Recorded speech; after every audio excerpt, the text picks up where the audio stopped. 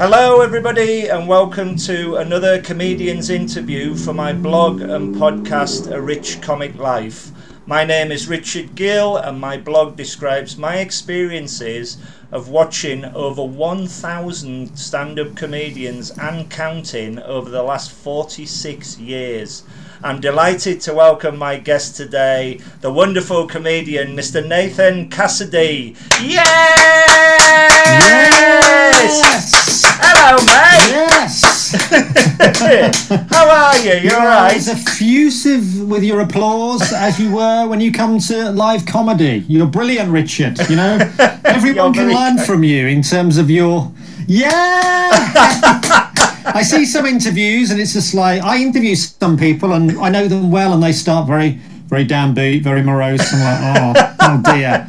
But of course, all comedians are depressed, but at least we're going to start like, yay! Well, we're not depressed, Richard. We're not. You're very kind, and I hope the next 45 minutes or so is going to be very enthused. I will do my best. Thank you so much, and thank you so much for doing this interview. As I say, it's going to be about 45 minutes, and I'd like to ask you, firstly, how did you become a comedian in the first place, please? Well, there's a question. Well, yes, I could answer that in a standard way, in that, you know, I did it at school, did stuff at university, and I was at university actually with Marcus Brigstock, and so he was in a little gang called Club Seals with Danny Robbins and Dan Tetzel. So they did stand up with a few other people. I wasn't in their gang, so I wasn't in the kind of drama. I wasn't in their gang, basically. So I was kind of doing theatre and making excuses for not being a stand-up, although I knew inside I wanted to be a stand-up. I just didn't take that leap. Yeah. And I think even if stand-up is deeply inside of you, which it is with me, I think it still takes a bit of a leap. You need to sometimes be shoved over the edge. So I didn't do it at university, but as soon as I got to London, I knew I wanted to be in London because I knew I just wanted to do stand-up. So I started then. So that's, I guess, the standard answer. But having done psychomedy and having talked to many comedians about the psychology of comedy, I can't not, address my own psychology as a comedian, I guess. And, I've talked on psychomedy and, in various of my own podcasts, I've touched upon what I think makes me a comedian. I think it's inside you, number one. It's genetics, but it's also, I think, certain things of my upbringing. One or two that I talk about in my latest show, Bumblebee. Yeah. I got love from my family. But I didn't ever hear the words "I love you," so it wasn't an obvious thing. I never heard the words "I love you." Don't feel sorry for me, Richard. I'm very happy, and they're a nice. Notice how I said a nice family. That's damning with faint praise, isn't it? They're a nice family. No, they're a loving family, some of them. But I never heard the words "I love you." However, when I made people laugh from as early as I can remember, I can't remember anything much before I was 10 or 11, which suggests I don't know what that suggests, but the one or two memories I have in terms of the earliest memories, making my family laugh was love for me. Yeah. So the earliest memory I have is I think I was singing a song based on the lyrics of the song Fame. So I was singing "I Want to Live Forever," and I changed the lyrics to "I Want to Live Till I Die." Hilarious. However, I was only 6, bear with me, and my mom looked at me she laughed and looked me in the eye, and I thought that's love. You know? Yeah. So all those little things from, I'm told stories of how after that I would be at weddings, I'd be 6, 7 years old, and this may sound like I was an annoying little prick. I promise you I wasn't, maybe I was. But I would take people aside to a different room in the wedding, and I would entertain them with whatever is in the room. And people say to me now, you weren't annoying, you were genuinely entertaining. So I guess I was doing that to, for love. And why else do we do this now than to equate the applause with love? It is amazing how comedy affects everybody. I mean, I've recently been talking to the Noise Next Door, and I said to them that when I saw them in Carlisle, Carlisle's my home city, and I went to see them there. I was in a really low place. I'd just lost my mum, and sorry. Thank you. And I went to see them, and I sat in the back, which was very rare for me, with a pint of beer in my hand, and somebody else in the audience knew I was there, and so they when they yelled out the suggestions, this person mentioned my name, and they went, "Oh my God, is Rich in the audience?" And they included me in a song about Carlisle, which cheered me up no end for that particular night. And it's amazing how it does affect you, all these memories and everything. And I suppose that's why I write the blog. But it's a wonderful answer that you've given there. It's fascinating. Well, you'd be a fascinating person on Psychomedy. So if and when we do season 3, I think we should get you on, because watching so much comedy and not doing the comedy, that's a fascinating angle. So yeah, that would be excellent. I'd be honoured, my friend. It may not be a paid booking, but it's a booking. That's excellent, my friend. Thank you very much. So you become a comedian. What was your first gig like? Can you remember your first gig?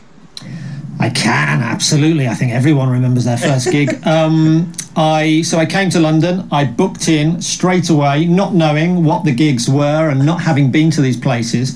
And so I booked in, would you believe, at the Bedford Banana Cabaret. Well, certainly in the venue where Banana Cabaret is. So what a place for a first gig. Now, I said I wasn't an annoying prick, but I'm going to sound like an annoying prick in my first gig, because this is a hard thing to admit, but people that saw me do comedy in 2000, so I did comedy for the first time in 99, so it was 99, 2000. Yeah. And then subsequently I dropped out for nine years, maybe more of that later. But yes, 99, I was passing the Oswald Boateng shop in town.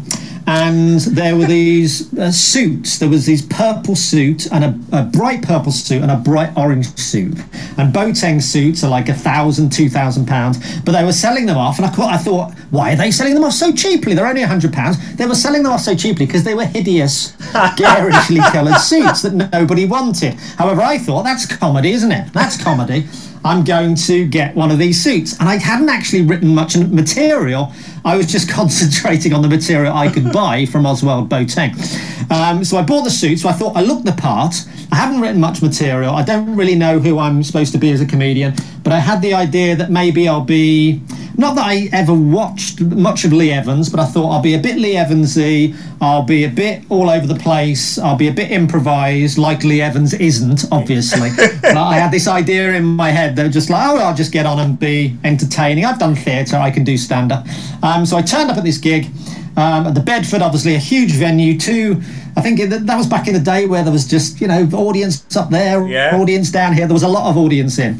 And the guy saw me, the guy who was running the gig, won't mention his name, and he said, "Hey man, I don't know who you are, but you clearly look like you know what you're doing." Because I had this suit on. And clearly someone wearing a garishly coloured suit, they've got to be not shit, right? They can't just be winging it, surely. So he said, "Yes, you look like you know what you're doing, so I'm going to put you on to close." So close either the first half or the second half. Wow. So there I go, my first gig. And I don't know what the hell I was talking about. I think it was something about Purple Ronnie was half my material. I thought I'd back and forward with the audience, which didn't work. I got 0 laughs. However, I did get 1 laugh when I said, about 3 minutes into the 5 minutes, "This is going well, isn't it?" And I got a huge laugh, and I thought, oh, that's it.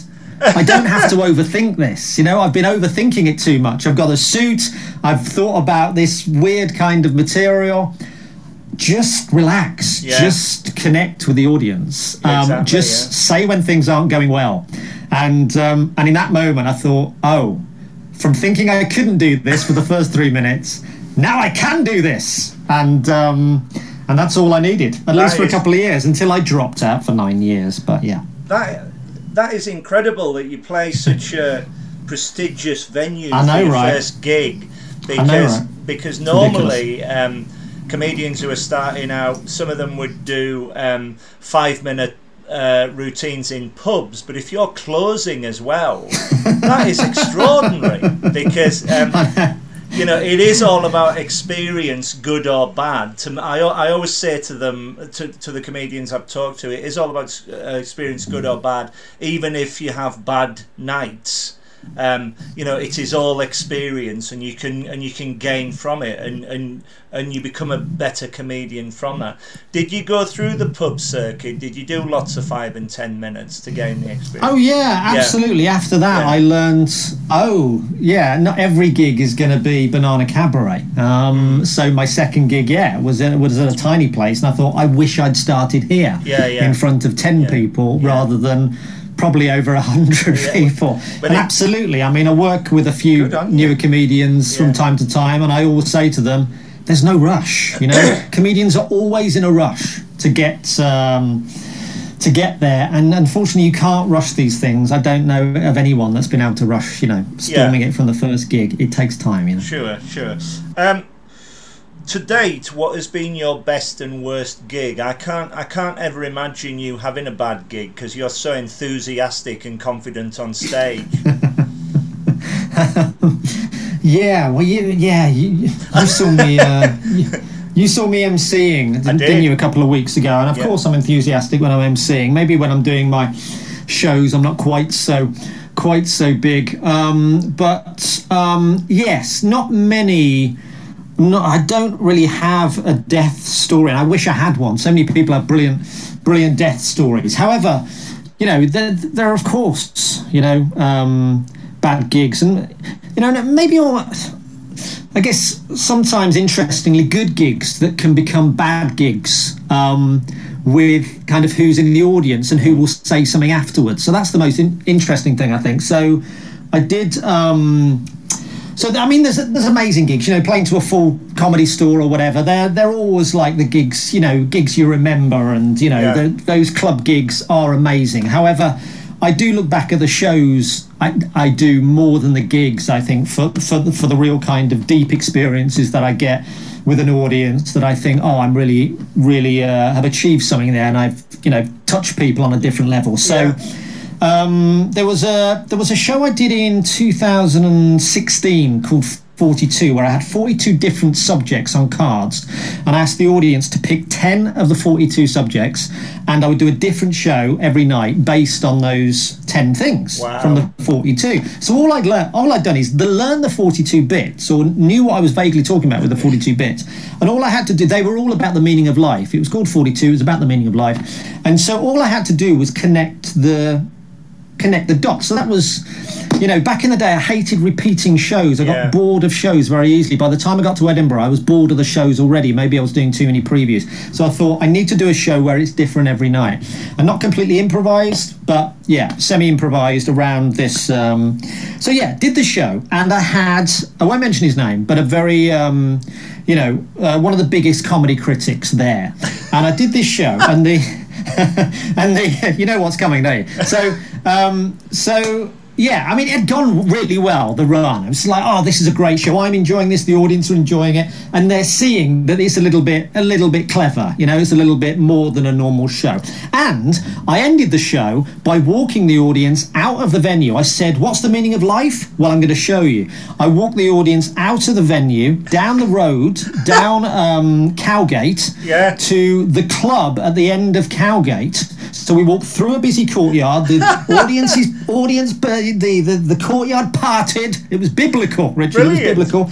We walked down. We got to a club, and I said, "This is the meaning of life." Basically, without explaining it, I was like, "This is the meaning of life." Just all being together, having fun in a club. That was kind of the point of the show. Anyway. And I played to one of the biggest comedy critics, and I thought, "Well, here we go. My first 5 stars from this major comedy critic. It can't be anything else. It literally can't be anything else." And then the next day, of course, the critic came out 3 stars. Obviously, could have been worse, but obviously totally unusable. And what it said was, Nathan Cassidy, known for his tricks, must have been tricking us into, because I got the audience to choose from the 42 cards, and it was like this. He must have been cheating it. And of course, there's no route of appeal with a I think I may, for the first and only time, dropped him a note going, dude. I didn't call him dude. Bastard, whatever I called him. I wasn't cheating it. Because the review was all about the maths, about how if it was impossible for me to do that based on mathematics. Yeah. And he was like, it wasn't possible. I was like, it is possible. I've just learned 42 bits because I'm stupid, and I've only learned, I'm only going to perform 10 of them. So yes, the best gigs can turn into it. It just like, it makes you so flat. You just think, I've just performed one of the shows of my life ever, and I've really connected, and I've achieved something that it's just like, the only thing people will remember is that review, really, which said he was cheating. What I love about your comedy, and just listening to you now, is your enthusiasm for making people laugh. When you go out on a stage, you are determined to make them laugh through all your enthusiasm and your positiveness. And it's similar to my blog. I mean, I couldn't believe the success of my blog, but I was just very, very positive. I had a great big spreadsheet of all the comedians that of every gig I'd listed, and I had to go on a writing course to do the blog, a half-day writing course, and everybody around me was reviewers. And the woman who ran the course said, "Oh, we've forgotten about you." I said, "Well, you invited me, and I can tell you I'm not a reviewer, I'm not a critique, I'm not a reporter. I'm a member of the audience out to have a good time." And that's exactly what my blog comes across as, an enthused, because it's so positive.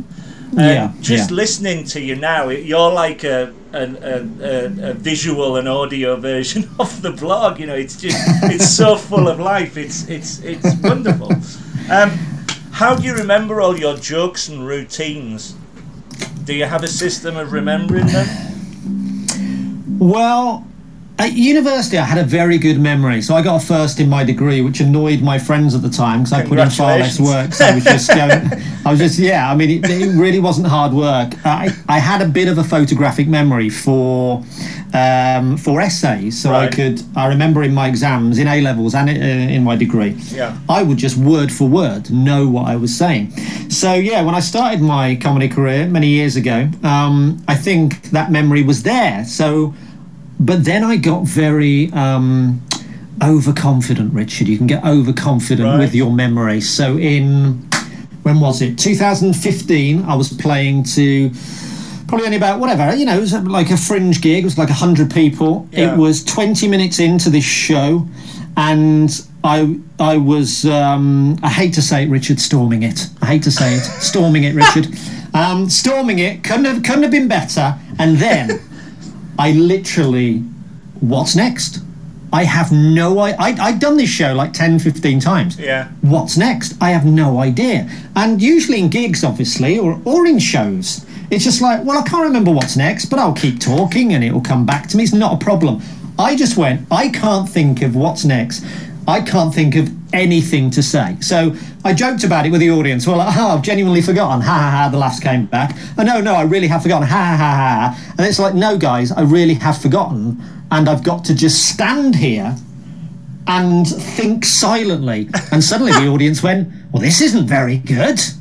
I've totally forgotten that you were literally storming it, Nathan, 8 seconds ago, because you're now clearly rubbish. Wow.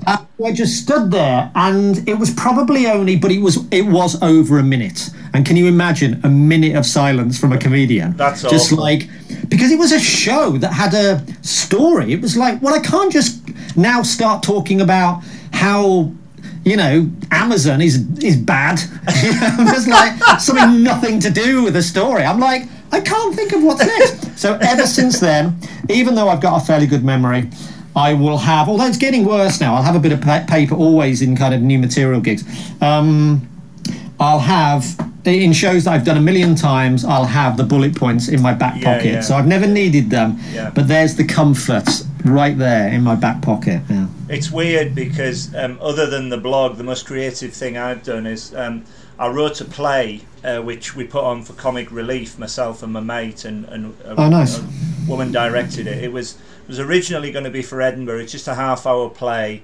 It's basically about me who comes down to London and can't get a job. I've got a very successful girlfriend who is in a very good job, but I've never had an interview in my life. So each scene is me going for a job interview, and the first part of it is me running out and terrified in the waiting room and starting talking to the audience and building a monologue. And of course, the first night I ran out, I forgot the words. Don't ever write monologues, because it's like, and I'm thinking the difference between and I'd written the thing, but the difference between the written word on the page and winging it as a comedian, there is a difference there, because the audience shouldn't know that the comedian is winging it, because, as you say, you slow down, you can admit to them, and then as long as they're on your side, I'm guessing, you can say what you like. Yeah, do you agree with that? Yeah. Oh no, absolutely. In any other scenario, in any gig, there's just no way you would have a moment like that. You'd be like, oh, what's come next? Oh, doesn't matter. We'll move on to the next bit. But this was just like, I've never experienced anything like that. It's like, I can't think of a single word that I can tell you. But yes, you learn from your failures. It's all experience, my friend. Indeed. Let's move on. I've got quite a long question here, but it involves all your awards. So let me read amazing. all this out. Please. This is great. Please fill your boots. So in 2007, you won the Sir Michael Caine Award for New Writing in Theatre, and have been nominated. Congratulations! And have been nominated and won numerous comedy awards during your career, including the Malcolm Hardie Award in 2012. Fantastic. Yes. The winner and 5 times nominee for Best Solo Show at the Buxton Fringe, and beautiful winner Buxton Fringe of the Best Show at the Leicester Comedy Festival in 2020. Congratulations. Thank you. Although just nominated for Leicester, but it should have been a win. And you're Was right, Richard, to demand a recount. Well, there we are. But all these nominations are fantastic. What is your view of comedy competitions? Do you think they're a good thing? Well, I mean, there's comedy competitions, and then, I mean, I guess awards are a kind of competition. Although I don't really, maybe they are. I don't view them as such, really, because I guess you get many nominees, you get 5 winners. I think if you're nominated, as you said, Richard, you've basically won. Anyway. But yeah, I mean, I didn't do many competitions. Yeah, when I started in 99, 2000, I did the BBC, and I did maybe one other. And I learned very early on that, again, mentioning no names, it would be like someone would do very badly in a competition and they would get through. And I'd be like, because I was very new, I was like, what's happening here? And you learn, obviously, that, you know, it's not all about that gig, even in a competition. So if I'm working with a new act, I'm like, don't worry if you don't get through. Don't worry. Yeah. You can have a great gig and not get through. You could have a terrible gig, as I saw back in the day, and get through, because it's based on more than that. It's based on whether the industry, if it is industry that are judging you, recognise you as a good comedian. So the comedian has subsequently gone on to be a very famous comedian. He absolutely died on his ass, but then he got through in the competition. And at the time, I was like, well, competitions are corrupt. Well, they're not corrupt. It doesn't really matter. It's I'll say to new comics, don't put too much on competitions. You know. However, do put too much on many award nominations, as you say, Richard, because that is the benchmark of success. But no, I mean, there are many examples of people that haven't won the Edinburgh Comedy Award. There are many examples of people that haven't been nominated for stuff, or indeed haven't got the career that maybe all the other comics think they deserve. And there's been a bit in the industry recently about, you know, people moaning about certain people getting opportunities and things not being totally fair. I think comedy is more fair than a lot of things, but of course it's not totally fair. It's life. Life isn't fair. Exactly. You can die on your ass and you'll get through because your mate is on the judging panel. Yeah. That's not corruption. That's life. It's everything. You could be working in a bank, the government. You could be working down the supermarket, and you'd be promoted because the boss is your mate. Stop moaning about it and just try and get some enjoyment out of it. Exactly. That is a perfect answer. Thank you. Let's move on to Edinburgh. I've been very fortunate enough to go to the Edinburgh Fringe every year since 2005, and it's basically my holiday. I go up there for a week and I see about 50 shows, so by the time I come back I'm absolutely shattered. But can you tell me, what was your first Edinburgh Fringe like? What year did you go up? What experience did you have?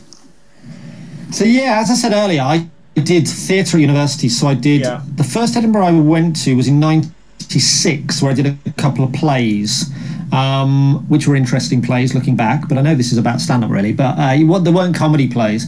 '97, I wrote a musical, so I took that up and was in that, called DIY the Musical. Yeah. So that was the same year as the Full Monty. So we got a double-page spread in the Sun, related to the Full Monty. 2001, yes. So I started in 99, 2000 in London, and then took a two-hander in 2001. And I guess this was illustrative of what my career was going to become. Right. I didn't want to start with something standard. I did this show with this other guy, and I said to him, let's do something a bit different. Let's pretend we're... This is ridiculous.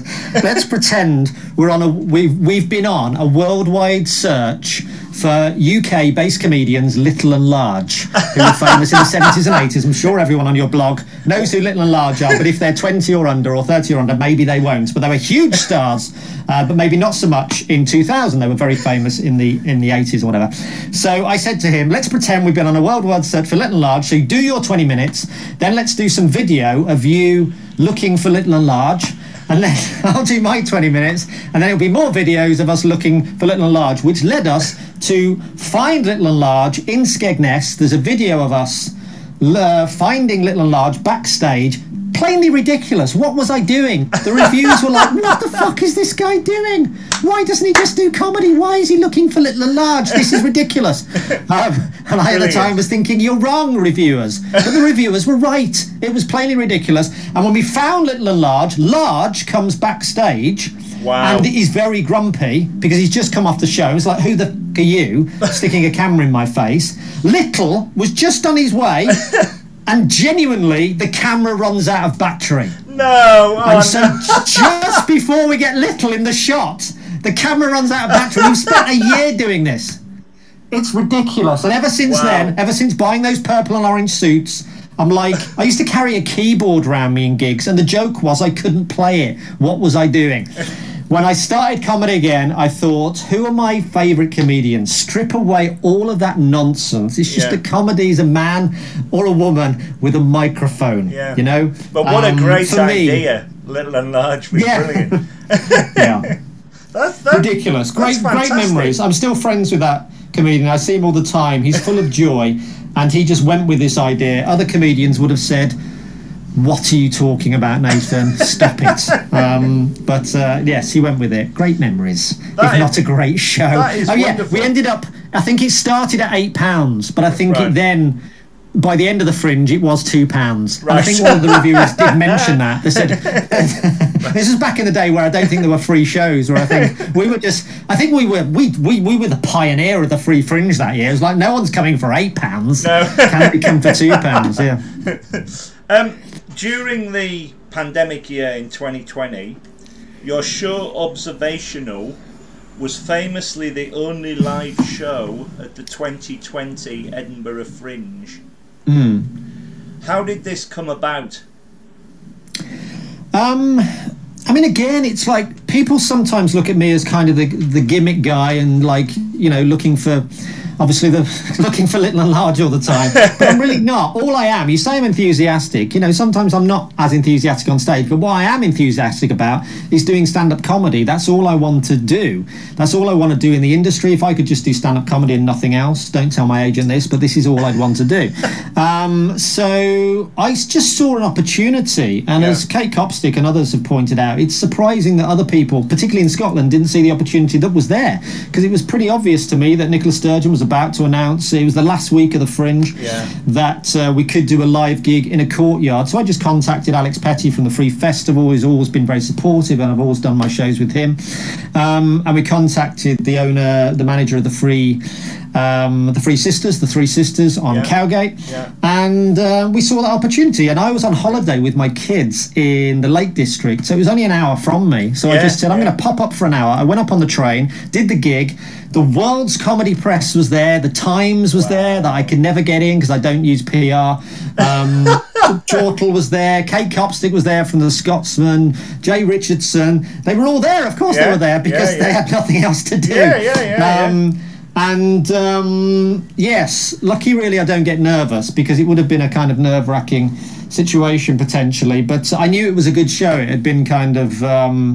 it had been already nominated in Leicester, and I'd done it, and it's lovely to get on stage like that and thinking, I'm making a bit of history here, and also with a good show that I can just totally relax and I know people will enjoy. And it was an amazing experience. It was. I went back to the Lake District. My mum was with my kids, and I just was like, I've just had 5 hours of kind of just fantastic.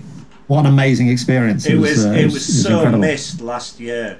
I mean, I didn't go up, and you could see just how magical the experience is to go. I mean, it must be amazing to perform there. But the appreciation for that gig. People came up to me afterwards, and I've done one or two other things like that. So I did the same in the Buxton Fringe, where I was the first performer there, and just the levels of appreciation. Because it's just a bit of normality in people, and.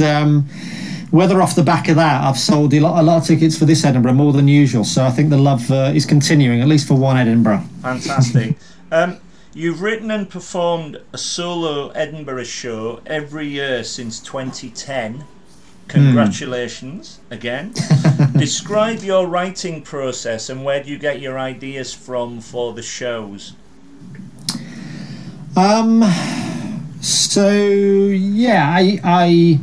I work with some newer comedians and some more established comedians on their shows sometimes. So I'll probably give them two bits of advice, I guess, for writing shows. Is I think the main thing is have an idea that you can hang the show off. So what's the main idea? Even if it's a small thing, it can be a very small thing or a big thing.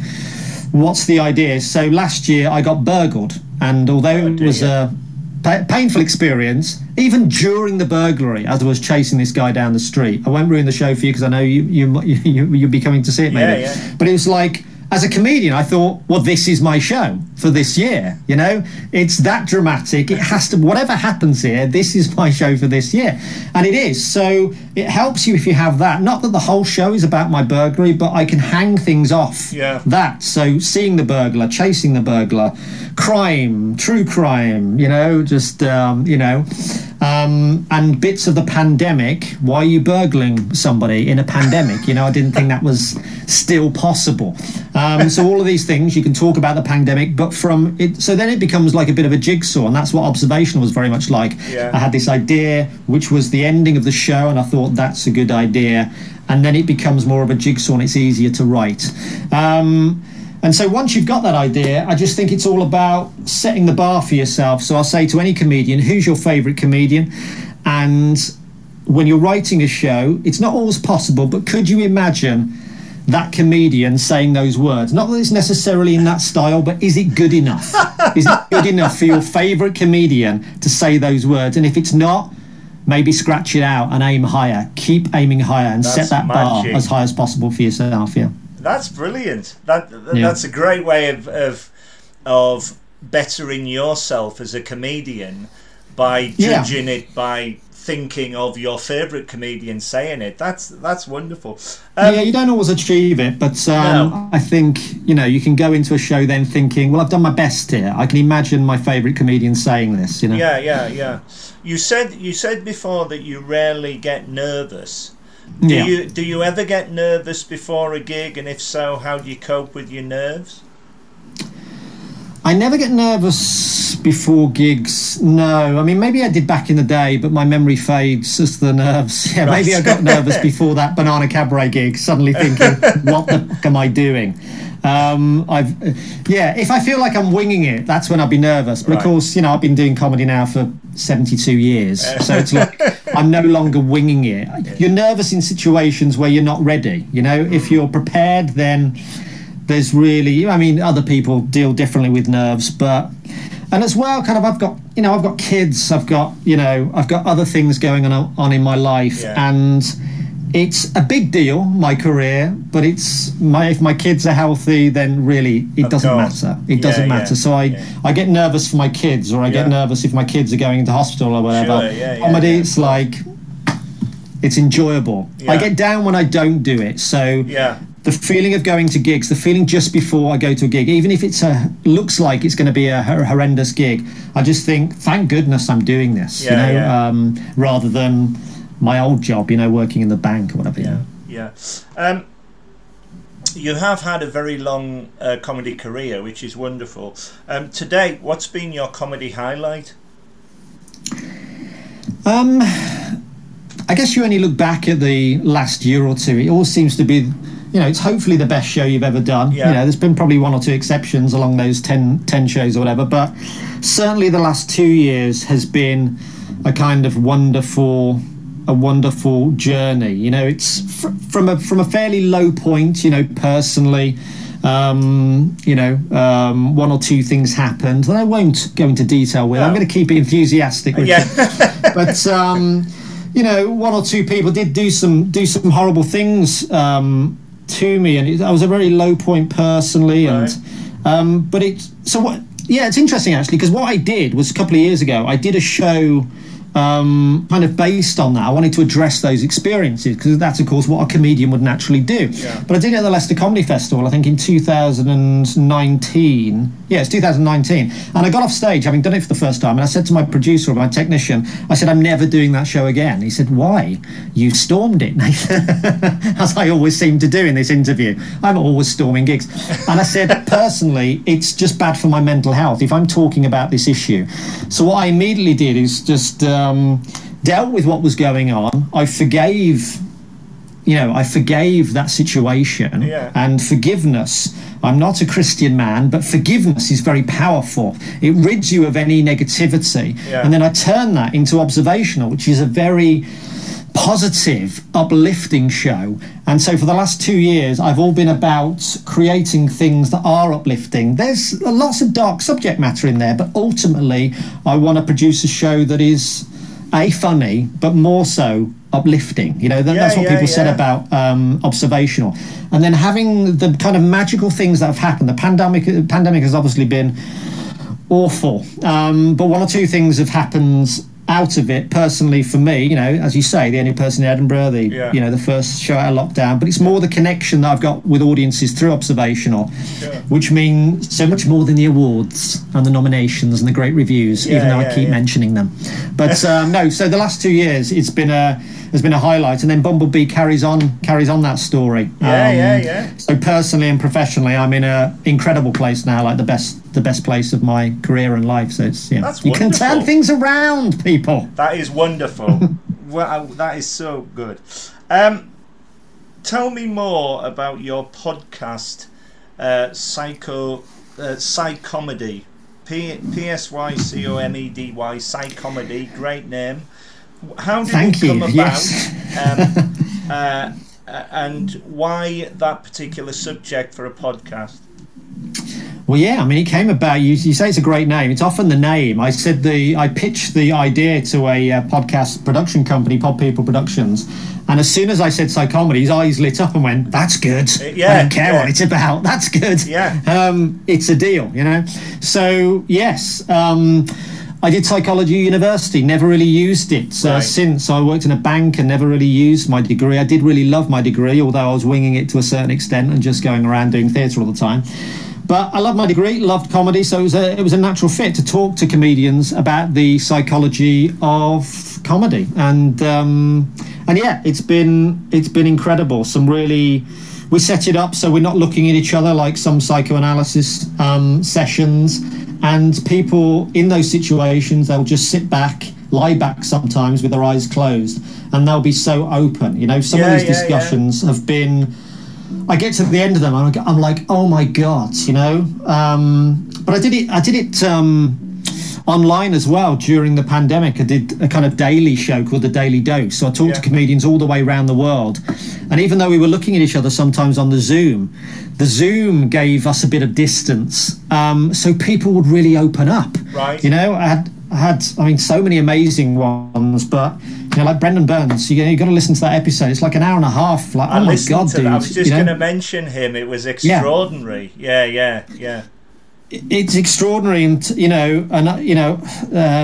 subject that's very close to my heart. Certain things that I've been through in my life, and just like, and things that people all mentioned. It's. I'm just thinking of all the examples now, but please listen to Psychomedy. I'm really proud of it, and a lot of people have been really thankful afterwards and went, thanks, Nathan. Some of them haven't, but I revealed too much. But no, they've all kind of said, I talked about stuff there that I didn't know I was going to talk about, so thank you, and they feel better afterwards. Yeah.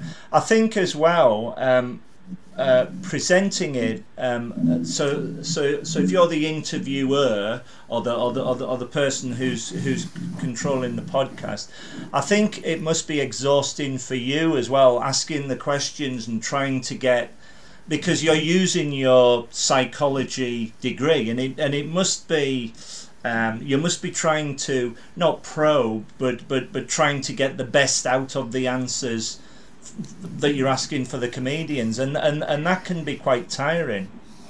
Yes, it's mentally tiring, but again, preparation. I do a lot of preparation for each interview, so I do hours of preparation which I won't use, and that puts you in a good place. And then it's just all about listening, because like the Brendan Burns interview, I thought we were just going to have a fun discussion about Australia, exactly, and then it turns into something else, and you just then have to call on your degree, call on your life experience, and just listen and let them talk. Like in any good psychoanalysis or any good therapy session, it's not being told, I'm now going to tell you what to do, I'm now going to cure you. It's listening, and out of that listening will come the answers. So it's I miss it. We're in between series at the moment. I would love to be a subject, as you say. That would be wonderful. We'll get season 3 just for you, Richard. Just for you. Yeah. Thank you. How have you found online gigs as opposed to live gigs? Have you done many online gigs? Yes, I did a few. I'd say I don't miss them. No. Certainly. And the first gig that I did, it made me feel almost like, I did in my first gig, a bit weird, a bit empty, a bit, do I know how to do this? And then all comedians had to realise that was our first gig again, and it will get better. And it immediately got better, and you learn how to do it. You weren't being, I think there was a tendency for me to be too, are you listening? You're making yourselves tea. And just like, if people are listening, they'll just listen, be yourself. And but I saw some great online gigs, like Abanderman had it nailed down, with all the backdrops and stuff he was doing. So there was amazing things you could do online, so I started doing that as well. But then I started doing corporate online gigs for Christmas parties, and they were paid nicely, but they made my soul die, Richard. So they made me wish for my days in the bank, so I'm glad those are over. But I needed the money because the government weren't supporting me. Exactly. So that's a disgrace. I'm happy to be back to work now properly. Well, it's great, and I'm exactly the same with your argument. I went to a lot of online gigs, but when they first started, there was no audio at all, and when I when I would tune in, you could hear the comedy, but of course they couldn't hear the audience laugh. So I was sitting here laughing at four walls, and with my loud laugh, I thought I was going to be taken away. Oh God, but, I'm getting flashbacks. I'm getting flashbacks to that first gig. I was like talking like this. I was like, nobody's laughing because I can't hear anyone. Do you love me? I'm rubbish. Horrendous. But yeah, as soon as people started laughing, it was like, they sorted it out. Yeah. They sorted it out. But when they cracked it, they did really well. I would go to Sean James's Monday night comedy. I'd go to Oversea Comedy Online, which has been really great, and I would go to Jarlath's Irishman Abroad comedy night, which was superb on a Friday night. But I'm like you, I really miss the live gigs, and to go out on a weekend and with some friends and have dinner, and then just go to the comedy club, sit down and just say, right, please entertain me, because you're in the moment, you just don't know what's going to happen, and that's the magic of it. No, it's I'm sure they'll come back to a certain extent around Christmas and Christmas parties, but I'm sure most comedians would say they don't miss them hugely, but but we'll be ready for the next time if they do. If heaven forbid there's a 4th, 5th, 6th, 7th wave coming. Good grief, God forbid. Who are your favourite comedians, past and present?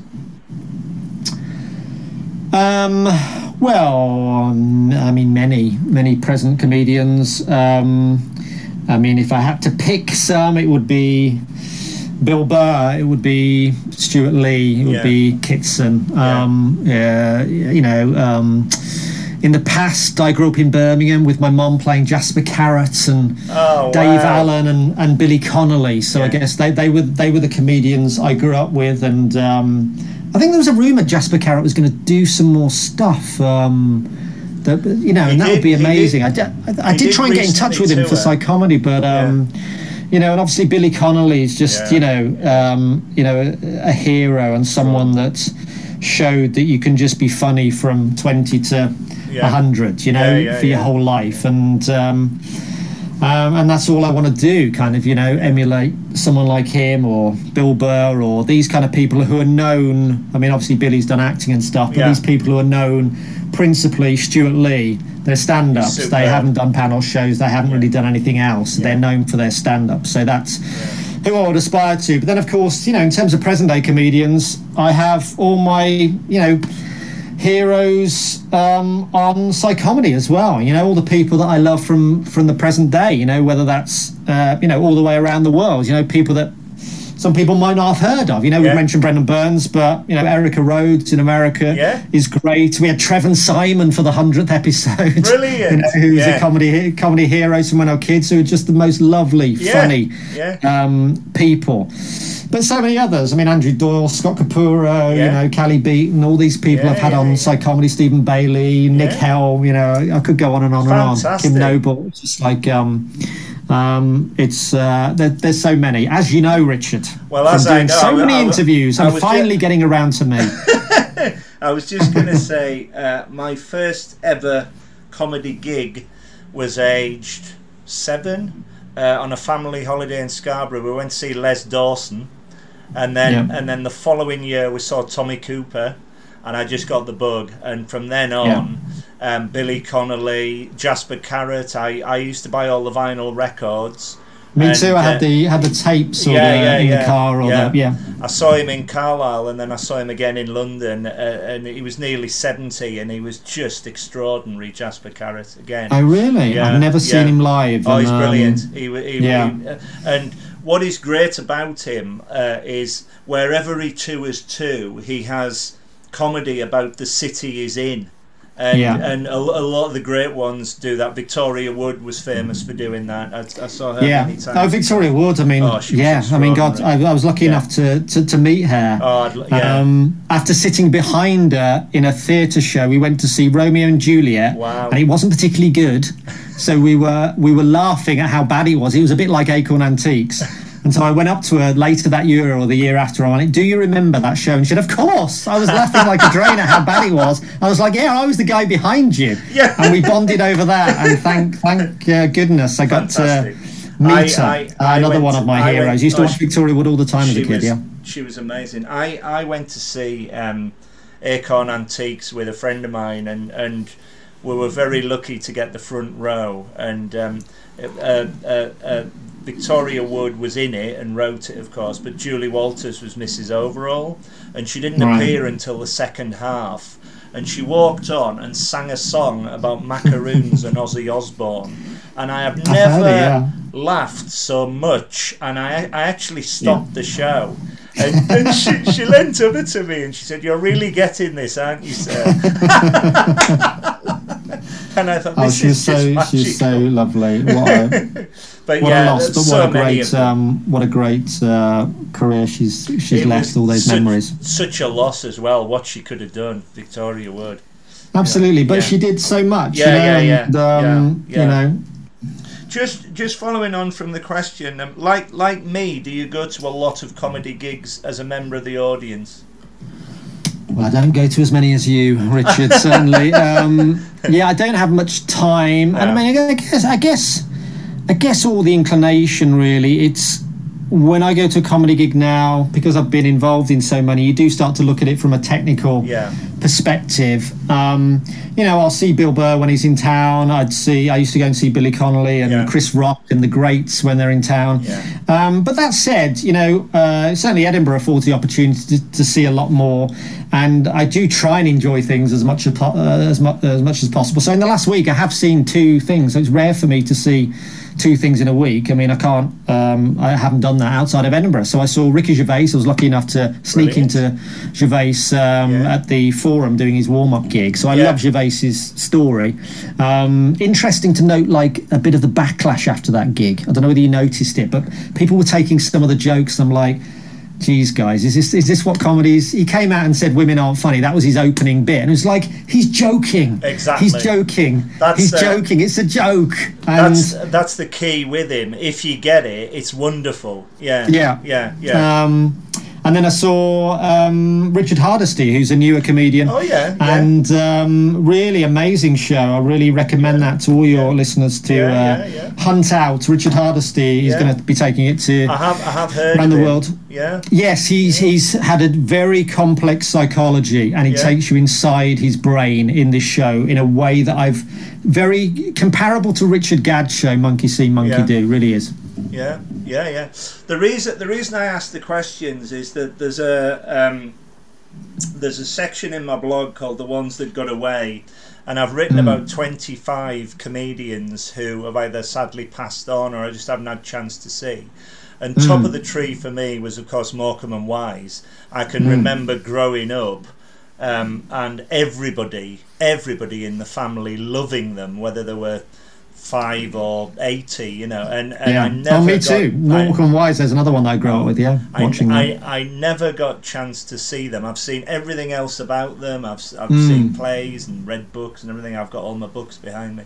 They're the reason I do comedy. But also in there were people like Dave Allen, Frankie Howard. I'd love to have seen Bob Monkhouse. I would love to have seen. But I've never, unfortunately, yet seen Ross Noble.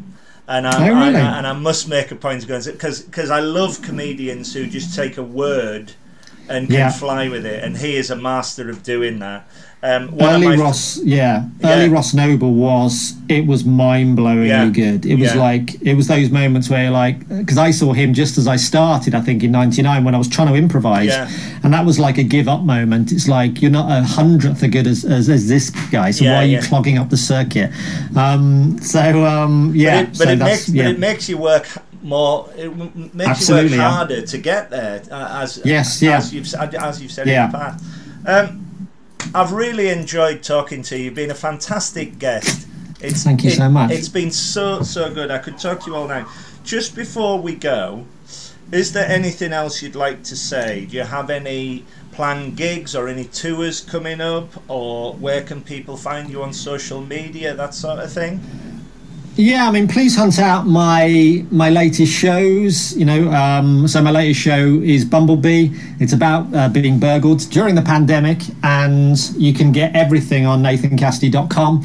I wrote a book during lockdown, so do I have a copy here? Of course I have a copy here. It's called Resurrection Post-COVID Diaries by Boris Johnson, available on Amazon, £8.99, and audiobook, £16.99, or free, as I'm finding out, if you have a subscription, and that way I get no money, or very little money, so don't order it that way.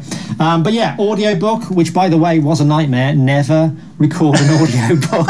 It was an absolute nightmare. I'm never doing it again. Proud of the output, but believe me, you need to be paying £60 for it, wow, for the effort I put into it. So yes, please hunt me down at nathancassidy.com, and it'd be lovely to see you. Well, I, for one, I'm really looking forward to coming to see your new show. Thank you. I'm coming to see it in about a month's time, I think it is, next month. Yeah. I'm going to be at the front of the queue. I think you're a major comic talent. You make me Thank laugh you. so much, and I wish you all the very best. Thank you so much for the interview today. Oh, thank you, and thank you for everything you do for comedy as well, Richard. It's so much appreciated. Thank you very much. Thank you, my friend, and all the best to you. All Thanks the best. now.